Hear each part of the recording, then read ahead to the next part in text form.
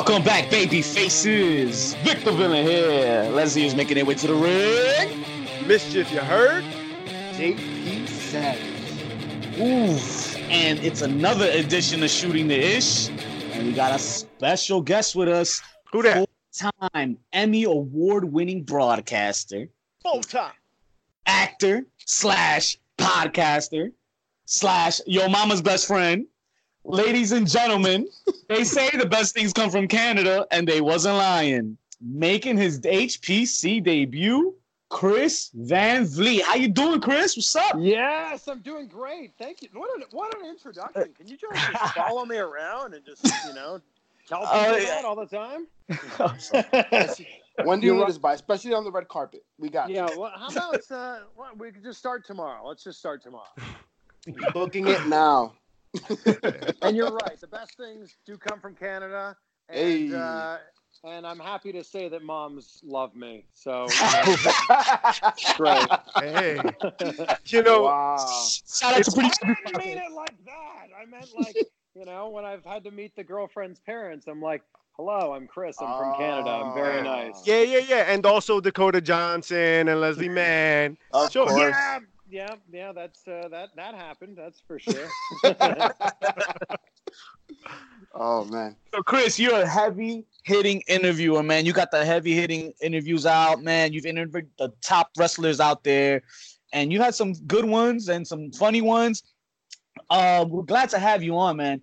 Right off the bat, can you tell me who was your favorite interview? First of all, thank you guys for having me on. This is awesome. I love talking about wrestling, so this is perfect. My favorite interview, and I've done a bunch, but the guy who was at the top of my list for the longest time, because I idolized him growing up, was The Rock. And, that was the one person, wrestler and otherwise, it was just like the one person I wanted to interview. Because, a lot of people know me from my YouTube interviews and now my podcast interviews. But You have a podcast? I just started a podcast. Wow. Like this week. So, yeah. So please subscribe and leave a 5-star review. What's that? Great. What's it called? It's called the Chris Van Vliet Show. It's, Yes. a very original name. Hey. But, so my day job is I host a TV show in Miami called Deco Drive. So I interview a lot of celebrities, go to red carpets and that kind of thing. But The Rock was always a person I wanted to interview. And now I've had the pleasure of interviewing The Rock 9 times. Not like I'm countering anything. Wow. Wow. So question for you then. Has he gotten bigger every time you've seen him? Oh, my God. Yeah, seriously. The Rock Jeez. is he's a large human. Yeah, he's Yes. a large human. He is a specimen. What's crazy about it is he somehow has found security guards and bodyguards that are even larger than him. Like The Rock needs bodyguards, but yeah, when like his security guards go in first and The Rock's like 10, 20 steps behind, and I'm like, those are very large men. And then there's The Rock, who's also a large man, but it's like, wow, those guys are huge. Jesus. What does a resume look like for that application? Like, I want to be The Rock's bodyguard. Bigger than The Rock. Let me start here. Yeah, I think Jesus. bigger than The Rock is is the top thing on your resume. It's like, oh, okay, well, you're hired then. Yep. He could do Motherfucker anything went at out that there. point. Motherfucker went out there and started a faction. Seriously, wow. Oh man. It's no joke, The Rock, he's one of, if not the most famous people in the world. So you've got to have some protection. He has the Midas touch, man. Everything touches is gold. It's unbelievable, true. isn't it? So right off the bat, Chris, man, top 3 rock matches for you. Well, the number one match is easy for me. WrestleMania 18, Rock Hogan. I was Right, there. I'm as old as WrestleMania. So WrestleMania 18, I was 18. So Hey. I was in the 16th row. Oh man. And it was crazy because Hogan was supposed to be a heel, Rock was supposed to be a face, and the crowd completely turned on them. It was amazing. It was, and I still get goosebumps talking about it when I watch it. It's unbelievable. I got goosebumps right now just thinking about it. Wish I could say that about the match, but Come on, that match is incredible. Come on, that match was incredible. Come on, Chris. Come on. It's Come on. incredible that it happened. The beginning of the match was amazing, oh my and God. then they wrestled or attempted to. Oh, So that it's match is it's funny you fantastic. say that, Chris, Because I mean, you've gone on record in saying that it's your favorite match, and you love the ambiance about it, right? The crowd was so into it, and the moment was there, right? Historic moment and all of that. I think you said the same about the Ziggler cash-in too, no? Yes, for sure. Yes. So I think the Ziggler cash-in is the best cash-in of all time. That's right. That's right. Funny you say that. We actually agreed with you. Yeah, because we are Slammy Award winners because of that cash-in, my friend. That's right. Best fans ever, best pop ever. We were in there that night, cheering our asses off.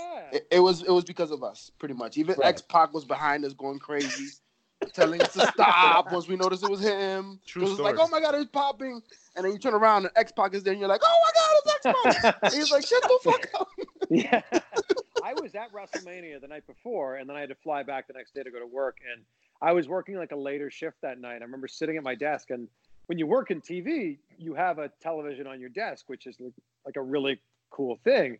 And I remember I was like typing away at my computer, and I kind of had, I'd Raw on. Had the volume down low, and I remember like out of the corner of my eye, I just saw that situation, and I saw Alberto getting beaten down, and I'm like, it's gonna happen. Like I just knew it. I'm like, this is gonna happen.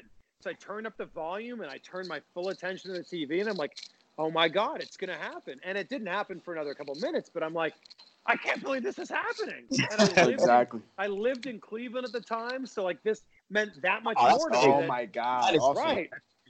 Yeah. Right. Ziggler was, a Cleveland guy, and he was going to cash in. So, yeah, that's that. When I watch that moment, I get this giant smile on my face. That crowd was unbelievable. I understood it was an amazing moment at the end of Raw when John Cena came out and talked to the crowd and just thanked everybody for being like over the top and making that moment that much special.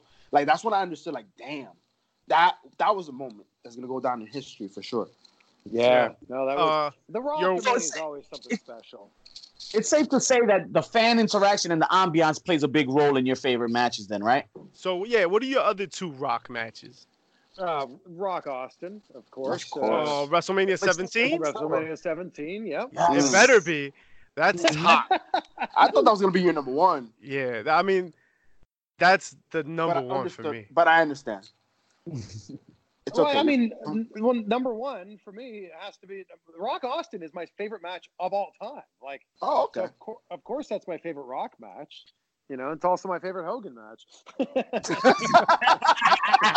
I see what you did there, sir. I see what he did there. And for number three, look, there's so many great Rock matches, but I loved Rock and Brock at SummerSlam. I thought that match was incredible, and I talked to Rock for Fast and Furious 6, and I'm like, would you ever want to have a rematch with Brock Lesnar? He's like, I would love to have that rematch. It'd be great to make that happen. Obviously, that's not going to happen, but that was just a great wrestling match. And I think we can all agree that The Rock's not the greatest actual wrestler, not the greatest actual, grappler, but it's the total package with The Rock that makes The Rock so incredibly entertaining. But that match with Brock was just a solid wrestling match, start to finish. Yeah, definitely agree with that. So you say entertaining. Do you feel the same way about the product today, Chris? Well, look, keyword entertaining. I think that WWE is up against a lot, and I think filling 3 hours every single Monday night is tough. And I knew that when they made that adjustment to 3 hours, that it was going to be tough to keep keep the audience's attention and keep us entertained for 3 hours. Look, I think wrestling's cyclical. I think that we're kind of in that post-WrestleMania lull, which will then get picked up as we head into SummerSlam. We'll then go into a lull again. Survivor Series up, down, and then up again for Rumble, and then down, and then up again for Mania. I think there's some entertaining stuff going on every single Monday on Raw. Truth. And, so you're saying there's synergy between the WWE and the stock market? Yeah, maybe. I mean, their stock is trading very well, isn't it? Yeah, it actually is. Yeah, fantastically. I know the hard way. I bought out earlier. Yeah, you sold, right? You fucking idiot.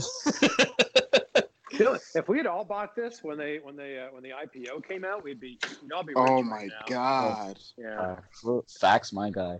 Would you still have a YouTube channel? I think I'd still have a YouTube channel for sure. Word. You might have a YouTube channel passion. no matter what. Yeah, that's right. The YouTube channel for me was not even like an idea of like I'm going to make some money with this, which I certainly do not make a lot of money with it. It's just kind of been like I honestly started it because I was doing these wrestling interviews when I was at work in Cleveland, and we'd have WWE superstars come into the TV station. We'd interview them about Raw or SmackDown that was coming to town that night. We'd air 15, 20 seconds on actual TV. And then I'd have this 10, 15, 20-minute interview where I was asking questions I actually cared about as a fan that we wouldn't air. And I was like, if I cared about this as a fan, other people have got to care about this too. So I threw it up on my YouTube channel that had like 4 subscribers at the time and just thought like, this has to live somewhere. Facts. It's funny you say that. How easy was the network with those interviews? Like, I understand some networks aren't all that crazy about letting the host determine what are the questions or what they talk about. I know personally a few hosts that work for certain networks that they're not allowed to talk about whatever they want. They're told what to ask people and what to ask the wrestlers and what to even speak about on the show. Yeah, I've been pretty lucky my entire career with that. And I don't think I'd want to have it any other way. I've never really gone into any interview situation with a wrestler or a musician or an actor or whatever where I've had a boss or a producer or someone go, all right, you need to talk about this, this, and this. And I completely understand that is not an uncommon thing in the business that I work in. But I've been really fortunate to have a lot of trust from my bosses and from all the people that I work with and my coworkers to go, hey, we hired you for a reason. Go out and do your thing. And, for the most part, it's always worked out for me. That's awesome, man. That's great. And you always want that creative freedom, man, anywhere, anything that you do, right? 100%, and I think that I've been in the broadcast industry now for 15 years, which is crazy. I started immediately right after I graduated from college, and I was super fortunate to get an internship that turned into a job. And the TV industry has shifted like a ton. Like, 10, 15 years ago, we watched TV. Nowadays, I don't know about you guys, but when was the last time you turned on TV other than, maybe Raw or SmackDown, but you're not going, oh my God, it's 9 o'clock. I need to watch whatever this show is on Fox. Or Murder ABC She Wrote. Whatever. Right. That's what's on your DVR? That's what you got. Degrassi. Degrassi for Canada. I have Sling, so I don't do that DVR thing. Love Degrassi. Yeah. Yeah. It's just, I'm going to be honest, though. Okay. I wasn't a fan of Drake in the wheelchair. I didn't believe him. You didn't believe Wheelchair Jimmy? Oh, man. And then he has the nerve to come out with a song that says all me. Come on, man. Anywho. Take it to Canada, man. Let's take it down to one of your passions, man. Right now, off the top of your head, who's your Mount Rushmore of Canadian wrestlers? Oh, Canadian wrestlers. Canada. Okay. Yes, sir. Yeah. Well, Bret Hart. Oh, baby. Yeah. You heard that, mister? Shut up. I've never been asked this question before, so this is off the top of my head. Okay, so of course. Benoit. I'm gonna put on. Yeah. We can say his name. That's cool. Yeah, I won't edit it out. We didn't say Chris Benoit. If you're not naming, now I gotta edit that one out. If you're not naming Chris Benoit as one of the top 4 wrestlers that came from Canada, I've got an issue. I think. Facts. Agreed. Chris Jericho. Oh, right. Of course. He's 3 for 3 right now with mine. Yes. Man, there's so many.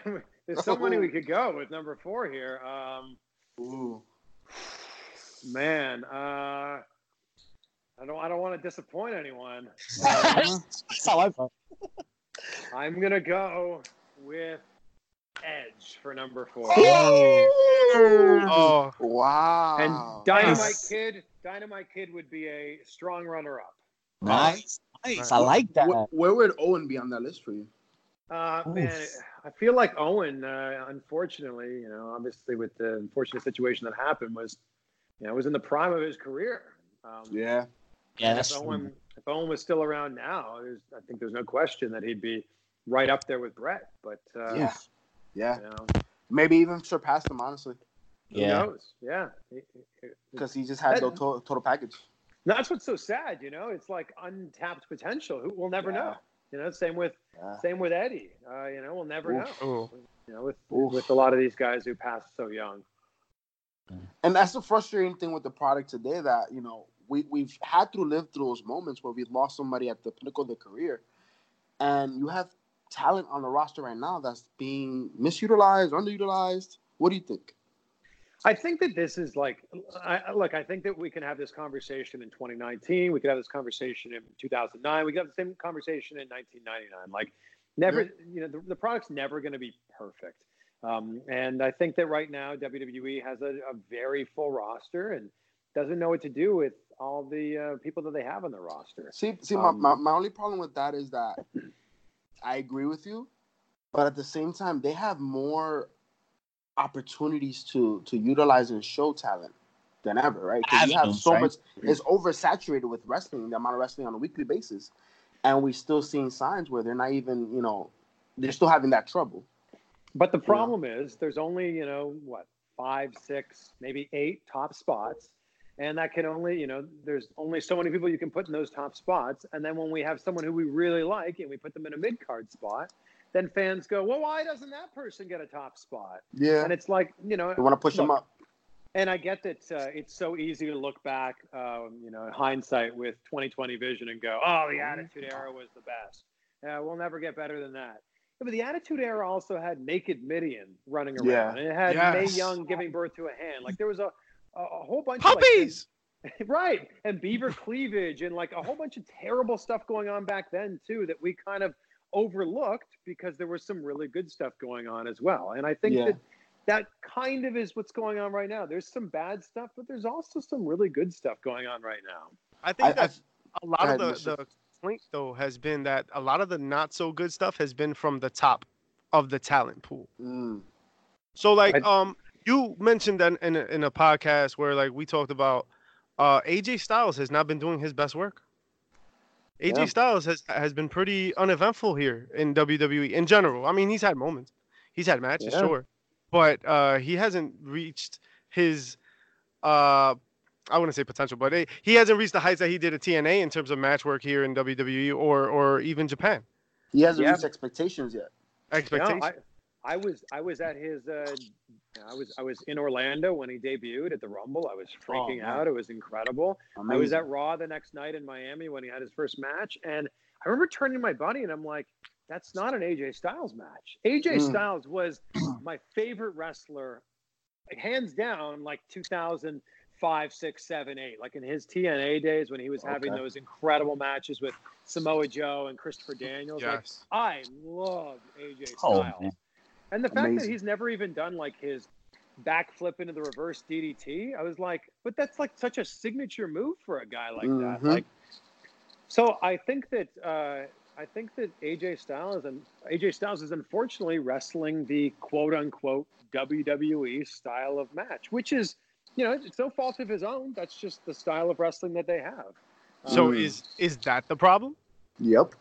I think that for AJ, I think that's part of the problem. And I think also age is working against him. Like if he's already signed to this very lucrative deal and they're not forcing him to go out there and, you know, break his neck or do the crazy things he was doing in those Ultimate X matches or, you know, all the X Division matches, why does he need to, you know?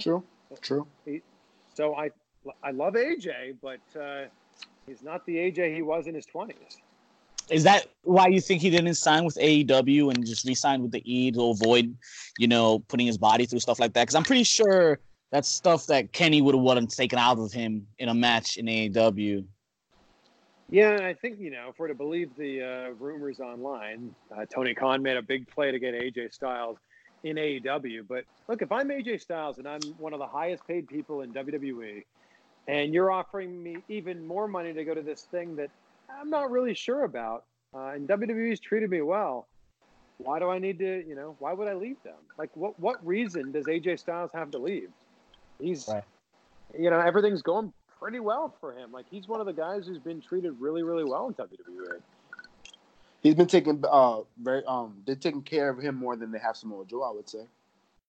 Oh, there's no question. AJ Styles is the main eventer, and Samoa Joe, he's flirted with the main event, but unfortunately, he's not. Yep. So Raw is 2 hours, right? And there's no more brand split, right? Which you hate. Yes. What do you want to see on TV? What do you want to see booked? What would you book? I think I would make Raw shorter again. I think that would help everything. Yep. Right. Yeah, I think that's part of the problem. I think that, like, you ever watch Raw on Hulu? Like, you ever watch the hour-and-a-half version on Hulu? And you're like, no.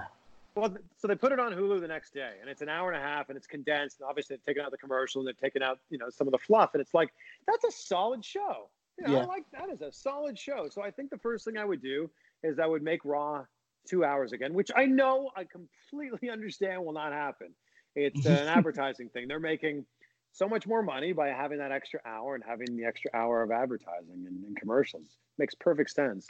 I think I would start Raw with a match, like, instead of starting Raw with promos. I think that'd be a great thing. And I also think, like, I love the ECW model of having matches, because they were entertaining. And we've seen AEW, at least they did that at Double or Nothing. We don't know what they're going to do moving forward, but why not just go this guy versus this guy? Because, we don't, and if it's going to be a great entertaining match, let's make that happen. And that's the problem. Because if you remember Ziggler and Daniel Bryan trying to make that happen for a Mania and never took heed. Yeah. Well, the other problem with WWE is the build-up's always towards the pay-per-view. So, very rarely are you seeing, the 10 out of 10 matches on Raw, because they're saving them up for the pay-per-view events. And, I understand the logic behind that, but I would just love to see some better, like, matches. I think that we can get rid of some of the storyline and just have more matches. Agreed, man. There's a little bit for everybody, having some technical matches on the card every now and then is not a bad thing. I understand the entertainment purpose of it, but it's also professional wrestling. Yeah. And speaking of matches, how do you feel about this rumored change that they're trying to do when you talked about advertising? That they're going to have pretty much more 2 out of 3 fall matches in order to reduce the interruption of matches for commercials. I'm really interested to see how this shakes out. I saw that same headline, and look, we all know, we've all been conditioned when we're watching WWE, that if they go to the outside and we're like 4 or 5 minutes into the match, we know it's coming next. Well, here's a little bit of a spoiler alert for you guys. In case you're not watching SmackDown, this week there's going to be more than 1 2 out of 3 falls match on the show. Oh, wow. So, immediately. Well, to break the fourth wall here, we are recording this right now as the last hour of SmackDown is happening. So that's why we're, But, like, it's so funny that when they go to the outside, it's like you absolutely know that Cole or Tom Phillips is going to go, it's Ziggler and Rollins. Rollins on next. And that fading voice at the end. And at some point, he's going to tell you about something that tingles. Wait, man. These things. Speaking of Rollins, though, Rollins and Ospreay. We were speaking of Rollins. Wait, who the fuck got ice cream? I could have heard him say Rollins. I'm sorry. Say Rollins, yeah. Right. All right, cool. Wow. So I'm going to ask you, Chris, pick a side, Ospreay or Seth. It's hot right now. The internet's blown up, and we're definitely going to cover it tomorrow night's show, but I want you to pick a side right now. I don't know if I need to pick a side with this thing. I just think it's really interesting. All Ospreay tweeted was, I'm alive. That's all he did. Yo, and that was enough. Tweeted. That's true. It really is true. He's not lying. Seth Rollins got really mad. He's like, no, the fuck you're not. So I don't know. Like, I get where it was coming from. Like, he was basically saying there's not a person alive that can tell me that WWE is not the best wrestling product in the world. I get it. And Ospreay said, I'm alive. So I don't know. It's like, is Becky Lynch rubbing off on Seth Rollins where he's going, if my girlfriend can say this much stuff on Twitter and get away with it, maybe I should start doing the same thing. Look, it's interesting. Shoot work, huh? But when did Seth Rollins become like the raw like company guy? Like I'm that seems to have come out of nowhere. When they gave him the title. Opinion. I like it because of that. I like it because he has the title, and I think the loudest person should have the world heavyweight title, the Universal or the WWE Championship. Nah, but being such a Raw shill, like he's such a WWE shill all of a sudden, like he's so. Yeah. I think that's being pushed from the back. Hey, careful! I don't. Careful. I think that he's doing it on. If I had to guess, I think he's doing it on his own, and WWE is going, yeah, sure, that sounds fine. What will end up, all that will end up coming back to bite him in the ass if he ever leaves WWE. Though. Oh, very true, very true. But I mean, there still sell tickets. Or does it build? Yeah, does it build equity for an indie run post WWE? I mean, I guess it would all depend on, the situation in which he leaves. But I just read his comments about Dean Ambrose, and I thought that those were they were very much along the same vein. And it's just like, I didn't realize you were like the cheerleader for WWE. I think that's great. I think that's great that Seth Rollins believes in the product a lot. And, sometimes you're too close to the product, or sometimes you're too close to something to see, what it is. Like, you ever been with, like, you ever have your buddy who, like, goes, hey man, I need some advice. Do you think my girlfriend does blah blah blah blah blah? And you're like, oh dude, I am so glad you finally brought this up. Yes, yes, of course she does that. Yo, to all of Chris's friends listening right now, you know who you are. Wait, you know what I'm talking about? Like, Chris Trevor. Stockholm syndrome.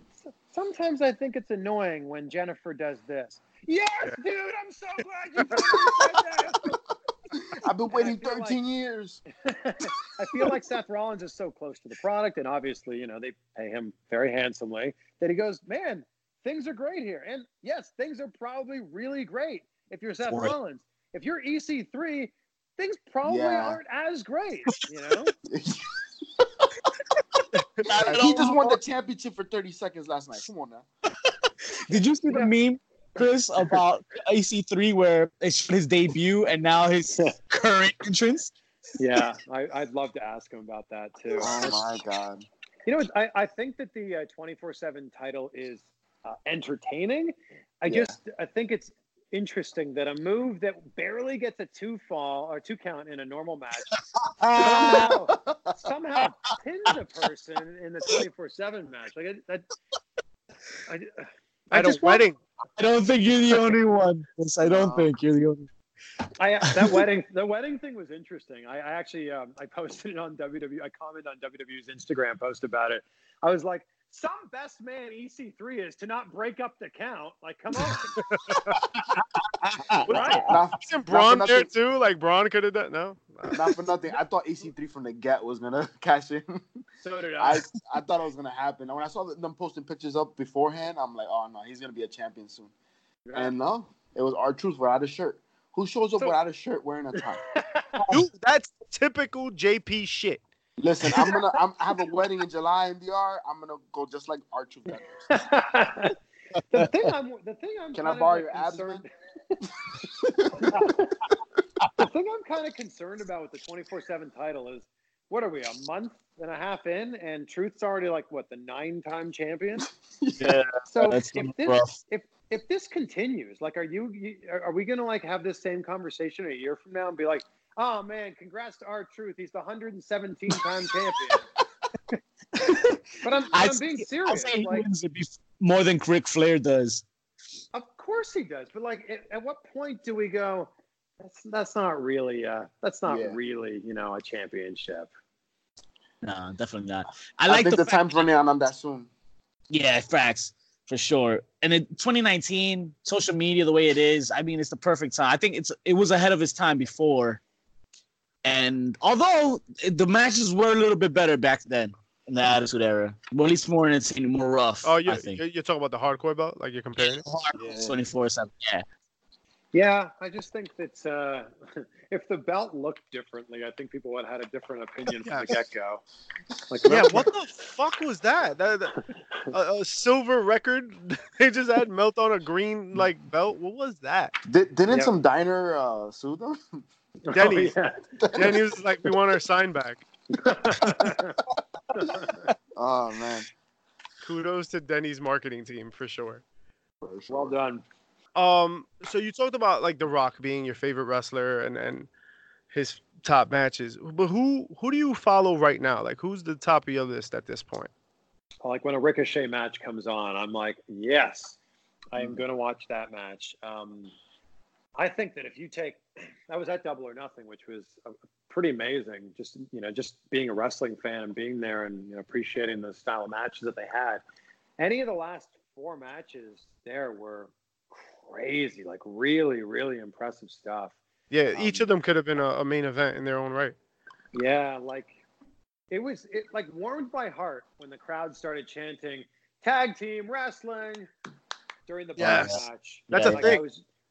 I was like, wow, like they pulled out all the stops in that one. So, look, I still love Dolph Ziggler. I think that in the ring, he is so talented, and I think that if Dolph Ziggler was 27 years old right now and coming up through NXT and going on to the main roster, there's no question he's a several-time champion. He told this to me. He told this to me in an interview like 7 years ago. He goes, "If I was 3 inches taller and 30 pounds heavier, I'd be a 10-time champion." And it's like, wow, that's a fact, Like, wow. Now, was that him like sour grapes, or that was just him analyzing what they really wanted, or something? Yeah. Well, how did you interpret that?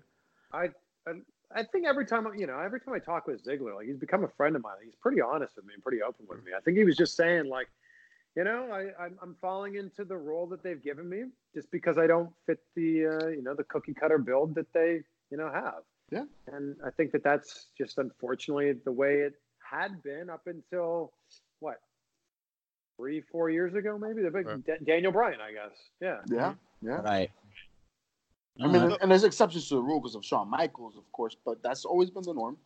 But Shawn Michaels was always booked as a big guy. Like Shawn Michaels was always billed at 225 or 220 or something. Like if you put Shawn Michaels Shawn Michaels in his prime next to, I'm trying to think of like Johnny Gargano, and I love Johnny, but of course, Johnny's a phenomenal wrestler. But you put Johnny next to Shawn Michaels, and Shawn Michaels is considerably larger. Yeah, absolutely, definitely.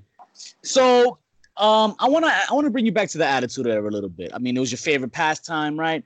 What was your favorite heel moment?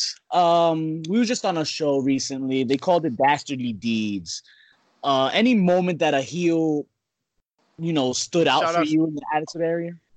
Yeah, I think for me it was the moment that started the Attitude Era. The Brett screwed Brett promo is nice. I think might be one of the greatest heel moments without even really being like a thought out heel moment, but that went from Vince McMahon being a guy chairman. We just realized that he was the owner and not the commentator anymore. Yep. To going on that was the real catalyst for the Attitude Era even existing. That's what led to the Austin versus Vince stuff, and it led to everything else that came after that. So, and here we are. It's 3 words. Brett screwed Brett, and here we are. 20 plus years later, and we know exactly what that means. Yep. Amazing moment. So, and how you're Canadian, so how much do you guys really love Brett out there, man? Yeah, a lot. I hear he's all right. Bishop has a thing for anti-Brettism, if that's a thing, but he just does. He feels he's boring. Nah, I just thought he lacked a character. That's all. That's how I could he was the best mic man. Yeah, I could agree with that. I think that if Brett had better mic skills, he would. Brett is one of the best of all time. Don't get me wrong, but if he had a better character and mic skills, just imagine how much better he could be. But I'm with you. I even though I'm from Canada, I never loved the pro Canada, pro America. I don't love the gimmicks that are based on like where you were born. I never liked that at all. Okay. Not a Lance Storm fan? I love Lance Storm. Love Lance Storm. But I think the second you come out waving a flag, whether it's a Canadian flag, an American flag, a Russian flag, whatever your flag is, it's cheap heat to me. Yep. And I don't, or a cheap pop. Or a cheap pop in the case of, the American flag, like the Hacksaw Jim Duggan thing. Mm-hmm. Yeah, look at that, right? Yep.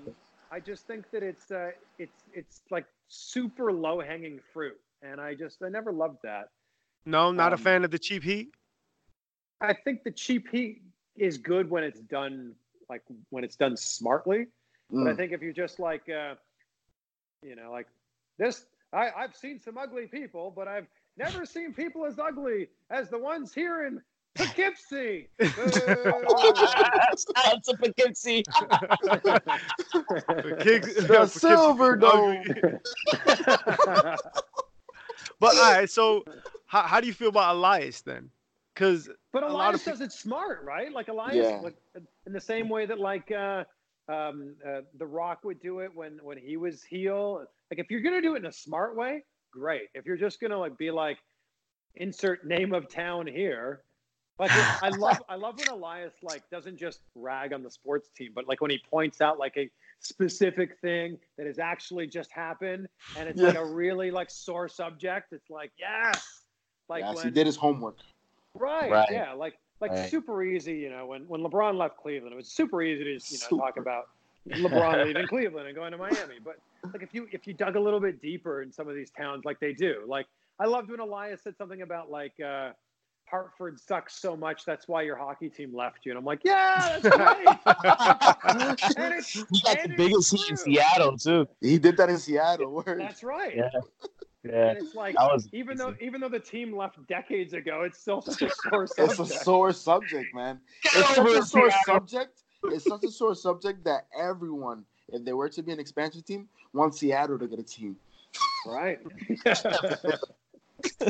Everybody feels bad for voting yes on that. So you interviewed Tony Khan. How do you feel about AEW? Is it the game changer it's said to be? Is it a wait and see? Is it, everything we want and more? Well, look, AEW is a wrestling organization that's had one show. It was a really entertaining show, and it was very different from a lot of the product we've been seeing, not just WWE, but also different from Impact Wrestling. It was different from Lucha Underground, different from Impact Wrestling. I think that the biggest difference here is this is a wrestling company that's run by wrestlers. And I think that that's exciting. And I think that they're doing things a little bit differently. And I think it is a wait and see. There's a lot of excitement about this, and they've had one show. The show is, really entertaining, but they've only had one show. They're obviously going to have another one this weekend. Fighter Fest is happening. Then we've got Fight for the Fallen not long after that. All Out's obviously announced. And then we're, if we have the same conversation 4 months from now, they'll have had some TV episodes. So, that there's certainly a lot of excitement. I think it's just because people want something new and people want something fresh. And I think that whether AEW succeeds and is the most incredible wrestling company ever, or AEW fails, I think that it's a success for us as wrestling fans across the board, because it's going to cause everyone to get better. I mean, the phrase rising tides lift all boats, I think is super applicable here. If AEW raises their game, it causes everybody else from the indies all the way up to WWE to raise their game as well. Facts on facts on facts. I feel like I get the feeling that WWE is just they're not even concerned with them at this point until come October when the live TV show airs, or if it's live. I'm not even sure if it's going to be live, but no, it's going to be live. Cody told me in our interview it's going to be live. Wednesday Night Dynamite is the trademark, but they've also trademarked Tuesday Night Dynamite. So But that was a while ago, so who knows? Yeah, I think it's crazy for everyone to go, oh, it's the first time there's been any competition, in 20 years. Yeah, but don't we I know it failed miserably, but Impact Wrestling went head to head with Raw. What was that, like 8 years ago? So yeah. And a lot and of stars are here now. And Impact's been doing their thing for a while. I'm not saying Impact is competition, at least not right now. But it's getting better now, at least. I think WWE looks at this and goes, "Oh, that's cool. We've been in this situation before, and we're still around." I think the biggest difference, though, is WWE is more than just a wrestling company. Like WWE is. I know we hear the phrase all the time, and it gets a little bit annoying. But WWE is a quote unquote global brand. And they are, when you talk to someone who doesn't know anything about wrestling, they're either talking about WWE or they're calling it WWF. They don't know what Ring of Honor is. They don't know what Impact Wrestling is. They haven't. I sat down in an interview with Dave Bautista and Camille Nanjiani, which I just uploaded, and I said something to Dave about there being competition now. And Camille Nanjiani, who is in the pop culture realm, is like, "Oh, what do you mean? Is there another company?" Wow. So is it fair to say that a lot more casual fans are the ones that are tuning in? Like, I'm not sure if you're familiar with the situation with the New York Knicks. I personally noticed that it's when I go to a game nowadays, and it's all corporate suits and clients that are going there. Half of them aren't even fans, and a lot of the seats are bought out because it's more casual clients that are watching these games. Is it like WWE now, where more casual fans are going to these events, and it's not the hardcore fans? Yeah, I think there's a lot of that, and I don't think that's a problem either. I think it's like, the circus comes to town. You don't have to be a crazy circus fanatic to want to take your kids to the circus. It's going to be an entertaining night. And I think that. And I fuck this shit. And I think that when WWE comes to town, I think there's the similar sentiment. It's like, oh yeah, this will be fun. Like, in the same way that, like, if a band you kind of like comes to town, you go, you know what, this will be a nice night out with the kids, or a nice night out with the wife or the girlfriend. I think that that's what WWE gets. You're not getting that at a Ring of Honor show. You're not going to have the casual fan going, strolling in for a Ring of Honor show. And there's nothing against Ring of Honor. It's just WWE has a different type of audience. Yeah, different fans, different shows. So do we just have to accept it? At the end of the day, WWE is a television program, and I think that a lot of us forget that. And I'm not saying that's a bad thing. I'm not saying that's a good thing. It's just WWE it's a television program. When you go to a show, you're going to a live taping of a television program, and that's not a good thing or a bad thing. It's just that's a thing. That's the reality of it. And I think that going back to the AEW discussion, AEW seems to be taking a little bit of a different approach to it. They're having a wrestling show that happens to have television cameras there. Yeah. So all right, just in recent memory, what's been the best match that you can recall? In recent memory, WWE or otherwise? Oh, well, if it's going to be otherwise, then we'll just go with Cody and Dustin at Double or Nothing. And that match was amazing. And a runner-up would have been the Young Bucks match. And a runner-up to that would have been Jericho. My point is, with all the WWE does, right? WWE's on every Monday, Tuesday, Wednesday, fucking twice on Sunday. Literally. So with all that content, why is it that AEW is the best match that you can think of? Well, that also might be, recency bias, but I love Johnny Gargano versus Adam Cole. That was a tremendous NXT. match. So to make it clear, when everything we're talking about WWE, we're not talking about NXT, because that actually works. NXT works, and they've been putting on tremendous matches. Consistent. Yeah. Well, let's all think here for a second. What is our favorite WWE match of 2019? I know it's a tough question.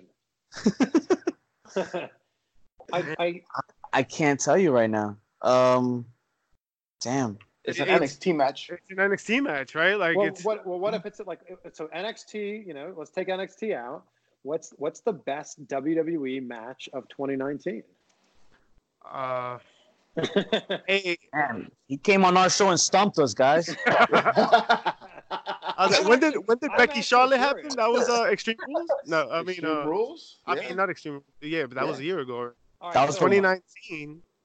I'm on a website that says these are best WWE matches of 2019, main roster only. These are from Meltzer, who's rated these a 4-star or higher. Oh, that guy. They haven't been in the Tokyo though, so they don't count. And he has okay. There's like 3 pages. Okay, there's some decent matches on here. We got the first match on here is Cena, Balor, and Rollins versus Lashley, McIntyre, and Ambrose, Raw in January. Don't talk to me about a 6-man tag match. Yeah, I don't know about that. Well, Chris, you can do better than that. Shout out to Meltzer. I actually would have put this one on my list. Kofi versus Daniel Bryan at Mania. I thought that was a very solid match. That was a good match. That was a good match. Yeah. Very historic match there. They had. Oh, you know, it was really good from just this past weekend was Ricochet and Joe. That was a fantastic. That was a very good match. Good. Very good match. I want to put Stomping in. Ground was good. Wait, the cruise. Oh, did you catch Stomping Ground, by the way? Oh, the triple threat? Yeah. No. The cruiserweight. Yeah. It was a triple. Yeah, you're right. Yeah. Gulak, Tozawa, and Tony Nese. Yeah. That was an amazing match. Oh, Styles and Rollins from Money in the Bank. I like that a lot. That was a match. But there we go. It took us A while. searching and Googling to figure this out. And not for nothing, I was thinking through Becky matches too. Yeah. Especially the women, man. The women have been turning it up. Not as much absolutely. 2019 as last year. I feel like it slowed fair. down. But even with all those matches you just mentioned, were they better than Cody, Dustin? Were they better than the Bucks and the Lucha Bros? No. I don't know if I felt the things for a wrestling match that I felt for Cody and Dustin. That's fair. That's a very fair. You know, like I knew going into that. I remember looking at the card and I remember saying to my buddy, I said, that's gonna be a great story match. Because we haven't seen Goldust go like that in, I don't know, 15 years? Since Roddy Piper in a park. Yeah. Like, and he's in phenomenal shape now, like some of the best shape maybe of his life. DDP yoga. Yeah, that's right. And that match was unbelievable. And like, it had a great story. It had all kinds of emotion, but it was actually, a really solid match too. Best match they've ever had. Oh, unquestionably. And that was the first thing I said to Dustin afterwards when we did the interview in the media scrum. I said, you've had this incredible career. It's been almost 30 years. What do you want your legacy to be? And he says, tonight. I can't top tonight. And it's like, yeah, you're right. That match was tremendous. That's why it's so much better to have a match like this for him towards the end of his career.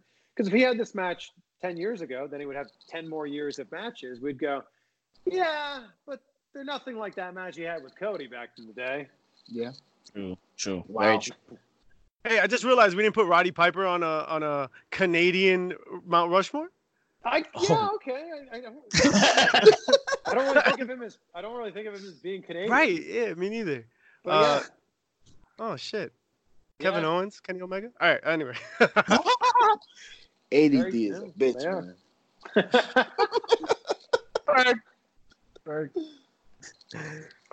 So, question for you, man.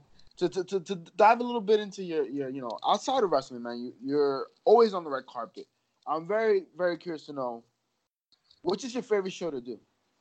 My favorite show? Yeah, as far as red carpet. Favorite award show? Oh, I mean, hands down, it's the Oscars. Like, that's... It doesn't get any bigger. It doesn't get any better than the Oscars and the Oscars red carpet. Like, it's the biggest night in entertainment. It's one of the most watched shows on television every single year, and everybody's there. And like, to think that, like, here I am, this entertainment reporter, on the same red carpet as, Ryan Seacrest and Mario Lopez and all the other, biggest stars in the industry. It's a really cool thing.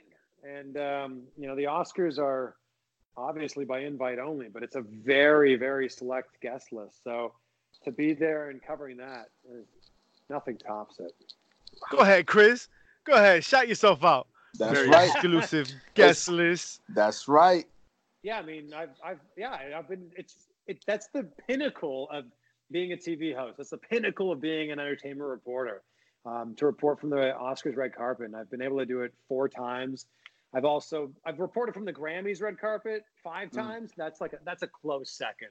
The Grammys is it's like a party being on the Grammys red carpet. It's a really cool vibe, and that's obviously that takes place in the Staples Center, so it's a much bigger audience. It's almost like you're going to a concert. But the Oscars, yeah, very special. And I'm a big movie fan, so it's just awesome being at the Oscars. What's your favorite red carpet moment? I had a moment at the Grammys, this was a while, maybe 8 years ago, and Blake Shelton, the country singer, wasn't as popular as he is now. He wasn't dating Gwen Stefani, he wasn't on The Voice, and, none of that stuff. That's his claim to fame, dating Gwen Stefani. Hey, come on! Hey, Seth Rollins dating the man. Hey, Seth Rollins dating the man. So I was interviewing him, and I guess he was walking down the red carpet. Not a lot of people knew who he was at the time, and I was a big fan and a big music fan. So I was interviewing him, and he goes, "Thank you so much for taking the time to interview me." And I'm like, "Oh, yeah, of course, thank you." And he's like, "No, thank you so much, Chris." And then he leans over and he kissed me. He kissed my head on live TV, and I'm like, "Oh my, wow, okay, well, Blake Shelton just kissed me. There you go."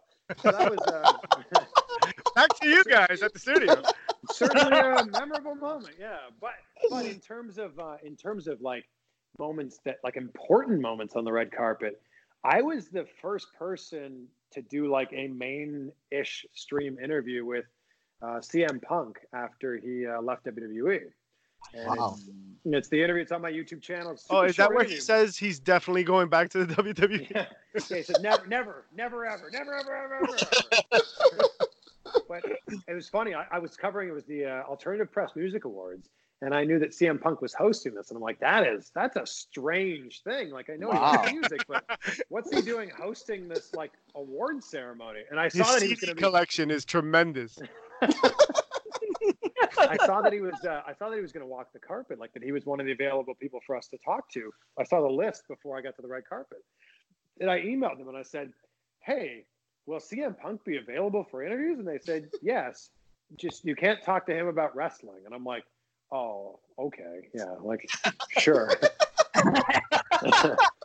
So you'll see the interview on my YouTube channel, and we talk about what are you doing here? Why are you here? Right, but the whole time, you want to hit that RKO out of nowhere, right? Yeah, you're trying to hit that RKO. I just wanted to legitimately talk to him about it, and it was ironic because we were in Cleveland, and Cleveland is the last WWE city he ever worked in. That was the city he walked out of. He walked out of Cleveland. So I'm like, you're back here in Cleveland. This city, this must mean something to you or something like that. And he kind of brushed that question aside. Then I'm like, "Do you think we'll ever see you back in a squared circle?" He's like, No, never, ever. That was a pretty interesting moment. Yeah. Wow. That's when he's the best in the world, right? Shit. So that's a shame, man. The best in the world. I like that. I mean, he's still jabs, or is he just going with a story with that? Do I think that Shane McMahon's the best in the world? Well, yeah. I mean, deep down inside, do you think he is the greatest wrestler of all? I think that Shane is highly entertaining. I think that Shane is a much better wrestler than we would ever assumed he would have ever grown into. Very true. But yeah, if you told us all. Right. Oh yeah. The matches he's been having, you forget that he's not didn't come up as a wrestler. He trained, he worked hard, he put in his time, and boy, he's a very sweaty man, isn't he? He is very tan. Very, very tan. Extremely. I have to change the coloring on my screen every time. It's disturbing.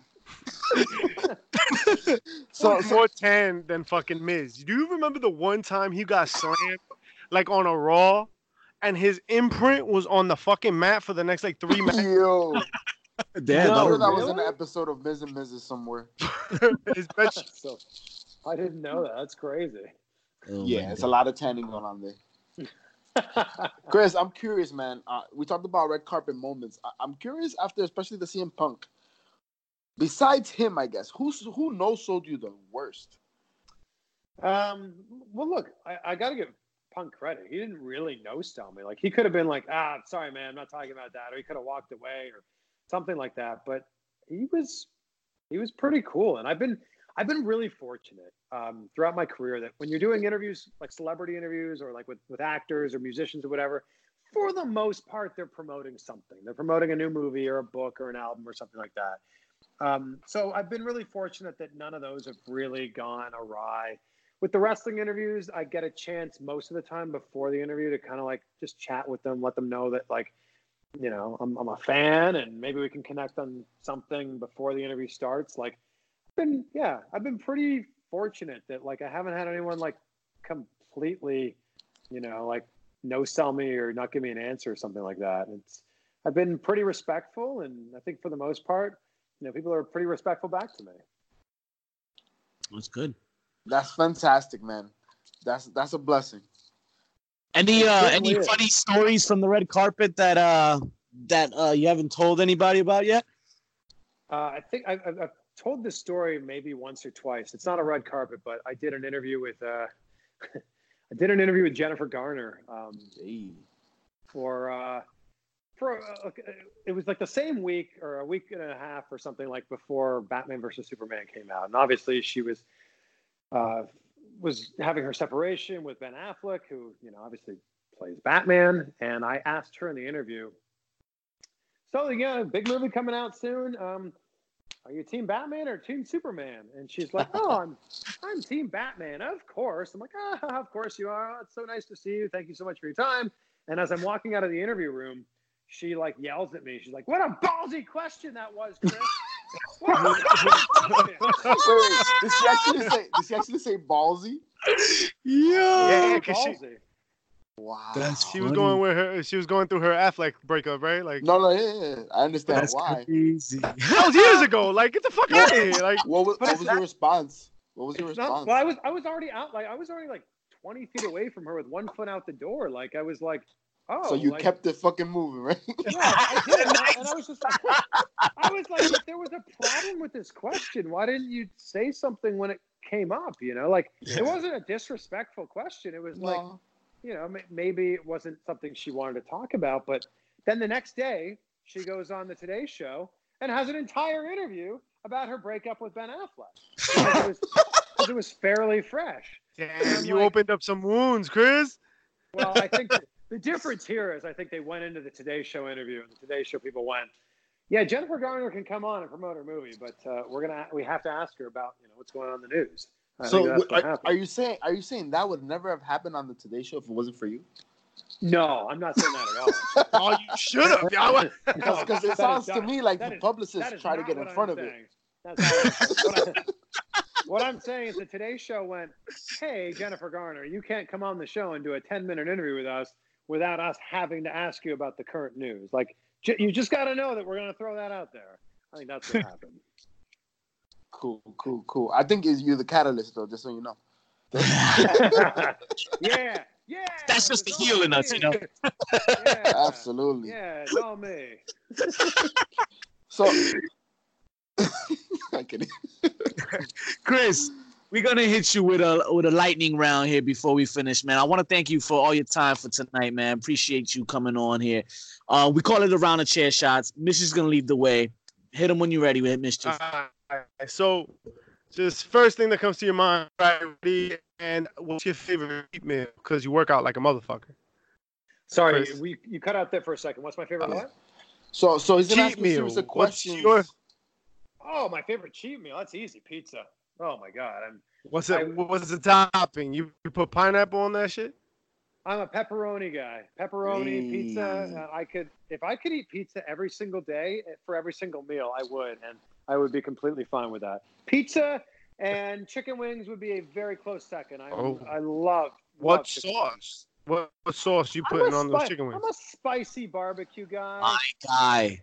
What is your favorite movie?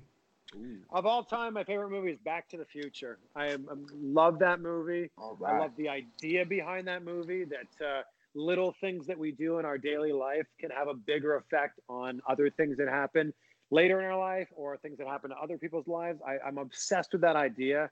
And I live with that concept in my life all the time, that like, you know, the things you do, the little things you do, holding that door open, saying thank you, being kind, being polite, little things like that, like will end up paying off for you at some point. Whoa, Chris, but you do know all your favorite movies are fake, right? What do you mean? No, they're not. What superpower would you have if you could pick one? I'd like to like super speed or flying. I think that'd be amazing because I fly a lot. Like in the past, what would this be? 10 days. I have been in and out of Los Angeles, in and out of London, and in and out of Indianapolis. So I think that instead of spending the 9.5 hours on the flight from London to Miami, I think I'd rather just snap my fingers or, you know, either teleport or fly really fast or whatever I could do. That's what I would want. That's fantastic. Who do you want to meet in real life, or it can be a fictional character? Vince McMahon, which I believe is both. So yeah, we'll allow it. You said that would be your dream interview at another interview. So what would you ask? Just make sure you don't ask anything that Bob Costas would ask. But what would you ask Vince McMahon?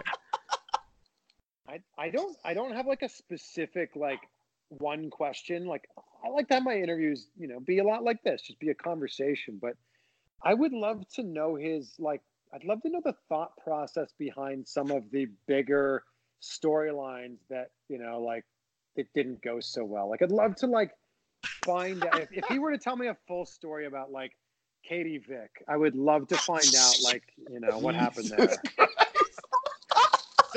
Shit. So what you're saying is that you want to get Vince in a room and be like, Vince, what the fuck?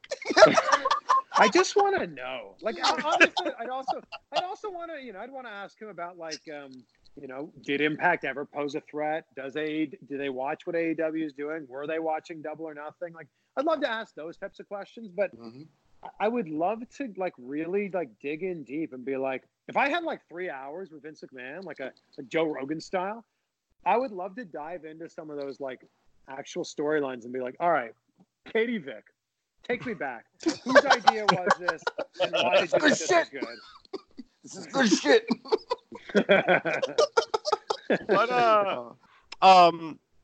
What is the worst purchase you've ever made? Oh my God. Well, I'm going to go with the most recent worst purchase.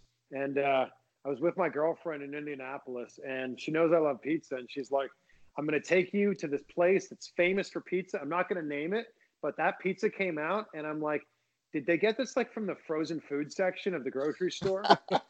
And I took one bite, and I'm like, that's like some of the worst pizza I've ever had. Wow. And where was this? In Indianapolis. And the whole flight home, I felt like I'd eaten a rock. Like there was a rock. You know the feeling. There was a rock sitting in my stomach, and I'm like, the second I get off this plane, I am going right to the bathroom, and it's going to be an awful, awful thing. Man, it's like turn it on the plane and just fuck everything up. It's like food from a strip club. Who's eating food at a strip club? Come on. No comment. All right, what's the dumbest way you've ever been injured? The dumbest way I've ever been injured? Yeah. My neck still hurts because I asked Gangrel to give me the Impaler DDT, and I took it completely wrong. Man. So I actually did train. A little backstory here. I trained in Toronto. I went to wrestling school for a couple of months before deciding that going to college would. Sure. You were very young at that point, right? I was 20 when I went to wrestling school, and I decided that getting my degree and would make more sense, and and the fact that I was driving an hour each way to wrestling school, but that's neither here nor there. So I went. I did a story about Gangrel has a great wrestling school here in South Florida, in Dania Beach, Florida, called Gangrel's Wrestling Asylum. It's very, very good. And he has some great wrestlers that are coming out of there. And we went and did a story when they first opened. I did a story for my TV show, and I took some bumps, ran the ropes. And I said, it'd be awesome if you gave me the Impaler DDT. It'd be an honor if you gave it to me. He's like, yeah, sure, man. Yeah, no problem. And he trusted me enough to take it correctly. And I just jumped up too high, and he spiked me right on my head. And it was honestly a really scary moment. Like, I saw stars. I was completely winded. And you can see this clip on my YouTube page. Like, I think he was really scared for me too. And yeah, my neck still, to this day, that was like a year and a half ago, my neck still hurts. Wow. Have you gotten that checked out Everybody, I have not. I probably should. everybody go to Chris Van Vliet's YouTube page so you can watch him get impaled by Gangrel. Yeah, you can see how not to take a DDT. Hey. What is a useless talent you have? A useless talent I have. Well, I'm a really big bass fisherman. I love bass fishing. So, like, I can tell you a ridiculous amount of, like, facts about, like, Canadian record fish. Like, I can tell you that the Canadian record largemouth bass is 10.48 pounds, and the Canadian record smallmouth bass is 9.82 pounds, and like a lot of really ridiculous stuff like that. There's some backstory too, though, right? I mean, you do own your own fishing company, right? I do. Well, thank you for doing the research. Yeah. Hey, tungsten is a big deal. Yeah. Woo Tungsten. Yeah. Sorry, I didn't say the name correctly. It's Woo Tungsten. Plug that. Oh, fantastic, man. That's my useless talent. Yeah. Well, we saw that you interviewed Tim Burton. So, what's your favorite Tim Burton movie? Ooh, man, look at you guys doing the work. Thank you. That's what we do. Of course, man. Digging deep. I loved his version of Batman, and that's the whole reason I interviewed him. Like, look, Nightmare Before Christmas is amazing, but his version of Batman changed the way that we look at comic book movies. Because up until that point, the comic book movies were, a little bit silly and a little bit cheesy, and a little bit campy and over the top. Right. And he came in and, gave it a dark spin. And, I think that his Batman, if it wasn't for his Batman, we wouldn't have any of the movies that we have now. Wow. So, and that also, being said, also, that movie also changed the way negotiations were made for movies, man. Because look at the Jack Nicholson contract. Yeah, this is true. Yep, that's it. So, right. So, thank you for bringing up Jack Nicholson. Who's the better Joker? Oh, well, I think we got to go with the Joker that won the Academy Award. Like, fair. And the crazy thing about Heath Ledger playing the Joker in The Dark Knight everything. Well, yes. But when that casting announcement was made, we all went, "Come on, the guy from 10 Things I Hate About You is going to be the Joker." Like, seriously. And then we saw the first trailer, and there was that clip of him, that shot of him with his head out the window, like acting all crazy. And we went, "Oh, I think they got it right." Yep. And and look, Christopher Nolan is one of the greatest directors working right now, and will go down as one of the greatest directors of all time. I think that he pulled the best out of, like, Heath Ledger was already bringing it, and then I think that Christopher Nolan brought even more out of him and made that performance that much better. Languages spoken. What do you speak? I speak English and Canadian English as well.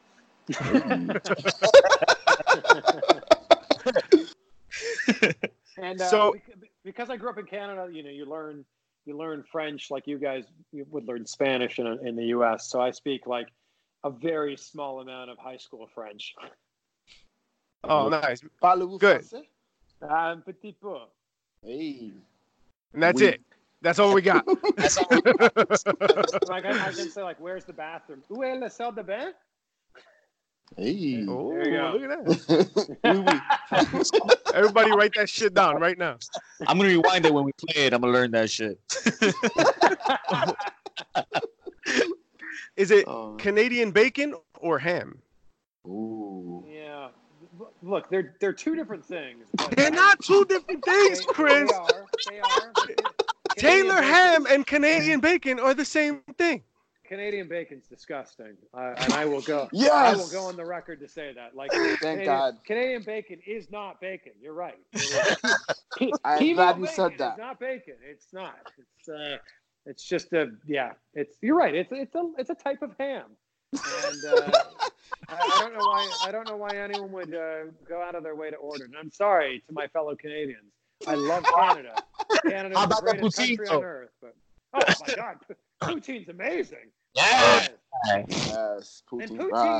Poutine is the most American food ever. I don't know how Americans didn't come out with this. It's French fries with gravy on top of it and cheese curds. Like that's the most that would be like a side dish at like Cracker Barrel. I don't know how like Canadians came up with it. Find it every diner. Disco fries. Disco fries. Yeah, in Jersey it's called disco fries. That's right. Disco fries. Cheese. Yeah. All right. What's your favorite sports team? It's the Cleveland Browns. Wow. How it's time to be a Cleveland Brown fan. It is though. And I've been a Cleveland Browns fan for a long time, a very long time. I mean, I lived in Cleveland for 5 years. Obviously, I'm a Blue Jays fan. Growing up in Toronto, I'm a Maple Leafs fan, but not a lot of hockey being watched in Florida. So football, the thing that's great about football is the same thing that's great about, what hopefully AEW is looking for. It's so easy to keep up with a product where your team only plays once a week. Yeah. You know? Yeah. It's so easy to go, oh, what did the Jets or the Giants or the Eagles or the Niners or whoever your team is, what'd they do last week? Oh, okay, cool. Instead of like when you're a baseball fan, you go, so I haven't watched in a week. What 6 games did I miss? Jeez, Right. And I love baseball. I grew up playing baseball. Since I was 4 years old, I played into my 20s. I loved it. What did you play? I played mostly third base, a little bit of catcher, and when I was younger, I pitched. And I recently got to do a TV segment with the Miami Marlins where I got to take batting practice with the team, and I made a bet with Chris.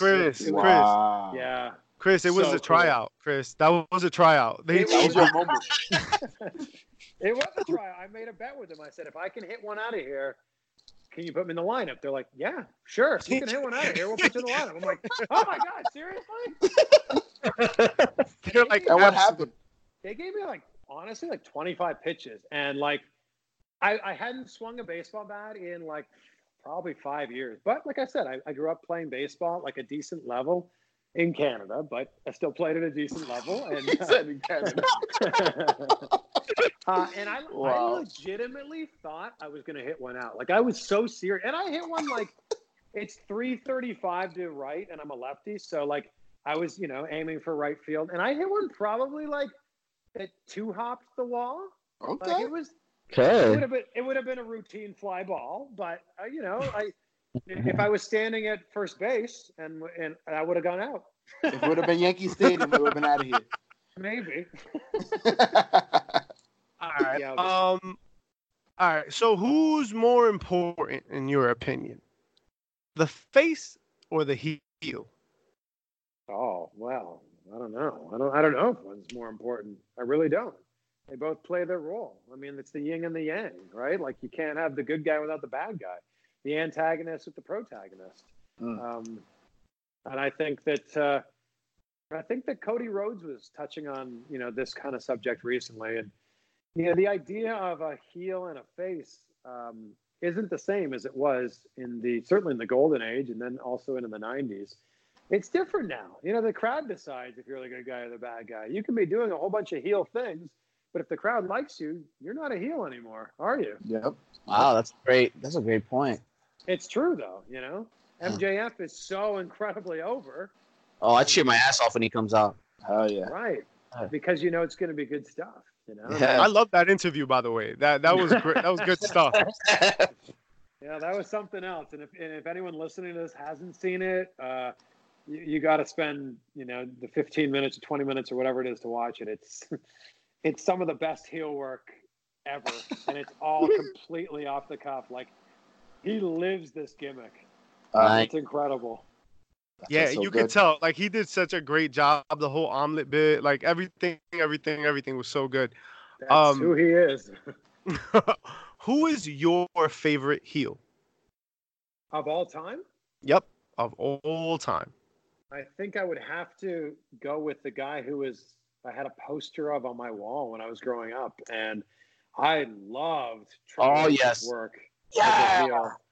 You know, if we're talking like 99, 2000, 2001, like I was so obsessed with the heel work that he was doing then. And like, I mean, think of the whole reason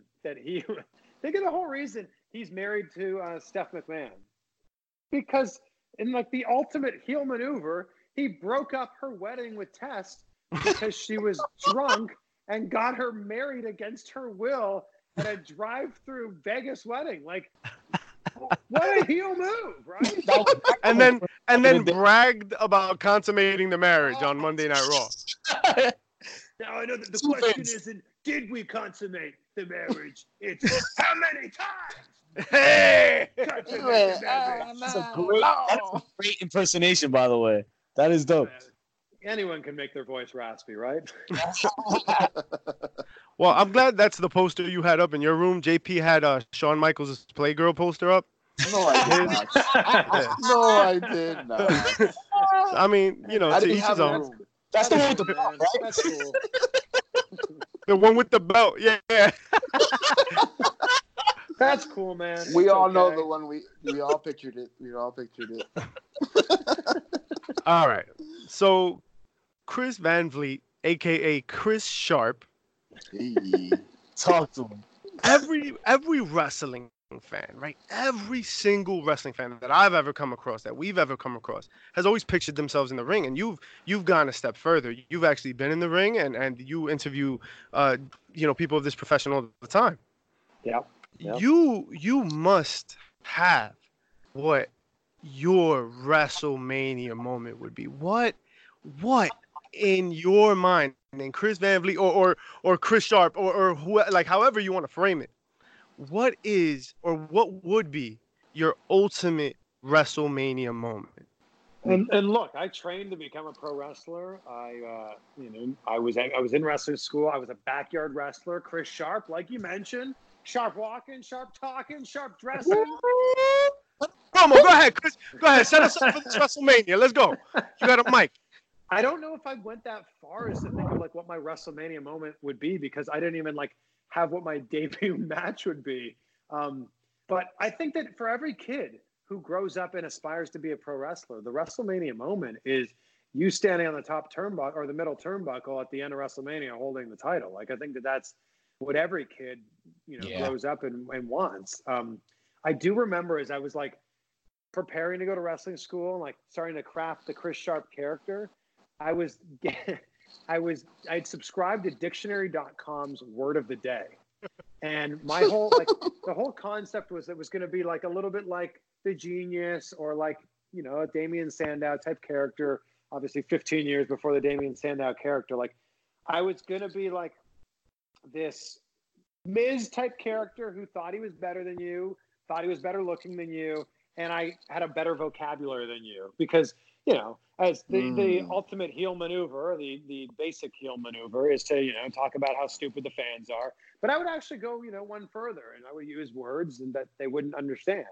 And I literally got a dictionary.com word of the day emailed to me every day. And I had a folder that I probably still have on my email account of like 60 or 70 words. And I'm like, that could work in a promo. I would totally put that. Wow.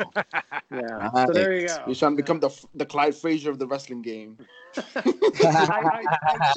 I certainly realize now, I mean, this is 17 years later, I guess 16 years later, I certainly realize now that that gimmick would have been very indie and probably would not have, gone very far. But in my mind, it was a good idea. You never know. Look at Orange Cassidy, right? You never know. Wow, man. I get more requests for an Orange Cassidy interview than anyone else. You see? And if you guys can help me out, if you know him or if you know somebody who knows him, please help me out. I tried DMing him. I tried tweeting him. And I've had no luck. We'll put the word out. The problem is every time he goes to touch the screen, it closes up on him. It dims out. He's like, damn, spit timer again. Yep. I love that gimmick. It's amazing. I love everything that's funny about wrestling. I don't care what Jim Cornette says. Like, wrestling is not. I get it. Like, and it's okay. That's not a knock on Jim Cornette. It's not a knock on what he thinks. It's just like, I get that he views wrestling in one way, and the fans of today, view wrestling in a little bit of a different way, and there's a place for it. Of course, yeah. My girlfriend's not a wrestling fan at all, and I showed her that the video on YouTube titled "The Most Illegal Move in Wrestling." I'm sure you've seen it. It's from CZW, where they hypnotize the wrestlers and have a dance off. Have you seen this? Yes. Yeah. He's using hypnosis. I love it, and I showed it to my girlfriend. She's like, "That's hilarious." I'm like, "I know, exactly. wrestling can be on that end of the spectrum, and wrestling can be, an Eddie Guerrero and Chris Benoit match, an incredibly beautiful technical match." Yep. So many different ways to expose the art, man. Right, and I think that's what's so great about it. Who would you face in that match? Ultimately, I think I know the answer, but I'm gonna ask anyway. In your WrestleMania match, after you beat him for the title, it's got to be The Rock, right? The Rock. I Beat his ass, Chris. It's got to be It's got to be The Rock, and we'd have a WrestleMania 18 style stare down at the start of the match where we just look at each other and the crowd's going crazy, and the crowd just saying words at you. Yeah. You do a big boot and a leg drop. Yeah. All right. So let's wrap this up. What's a message that you want to leave the fans here with tonight? Well, I say it all the time. I got on a T-shirt, and I think that you guys know what I'm going to say here. But vague goals get vague results, and if you're, and that applies to every single element of your life, which means specific goals get specific results. So instead of going out into your life and going, oh, you know what, I want to make some more money this year, or I want to lose some weight this year, I want to get some more listens on my podcast this year. Set some specific goals. Like, set an actual goal that you can work towards and have benchmarks along the way to go. Like, for me, my goal was to do 50 wrestling interviews this year, get 200,000 subscribers. I'm now interviewed 48, I believe I just did. Woo! And here we're halfway through the year, and I have 180. How close are you now? 180,000 subscribers on YouTube, so we're getting close, to that as well. So I think that that's a big thing. Like, anything is possible in life. It seriously is. If somebody else is doing something that you want to do, they've had a path to get there, and there's no reason that you can't also carve out that same path for yourself. So that's what I say, and I'm living proof of it too. Awesome. Touched my heart. Amazing. Damn. So thank you guys for having me on. This has been a blast. No, thank you. Appreciate all the time, man. And love to have you on again sometime. Yeah, let's make it happen. Yeah, you guys asked me a lot of questions that I hadn't really thought of, and now I'm going to go back and listen to this and go, is that really the worst purchase I've ever made? That's the one that stuck out, Chris. Damn. That's the one. Damn. Thanks, Chris, man. Appreciate that. Yeah, I appreciate you guys. Thank you so much.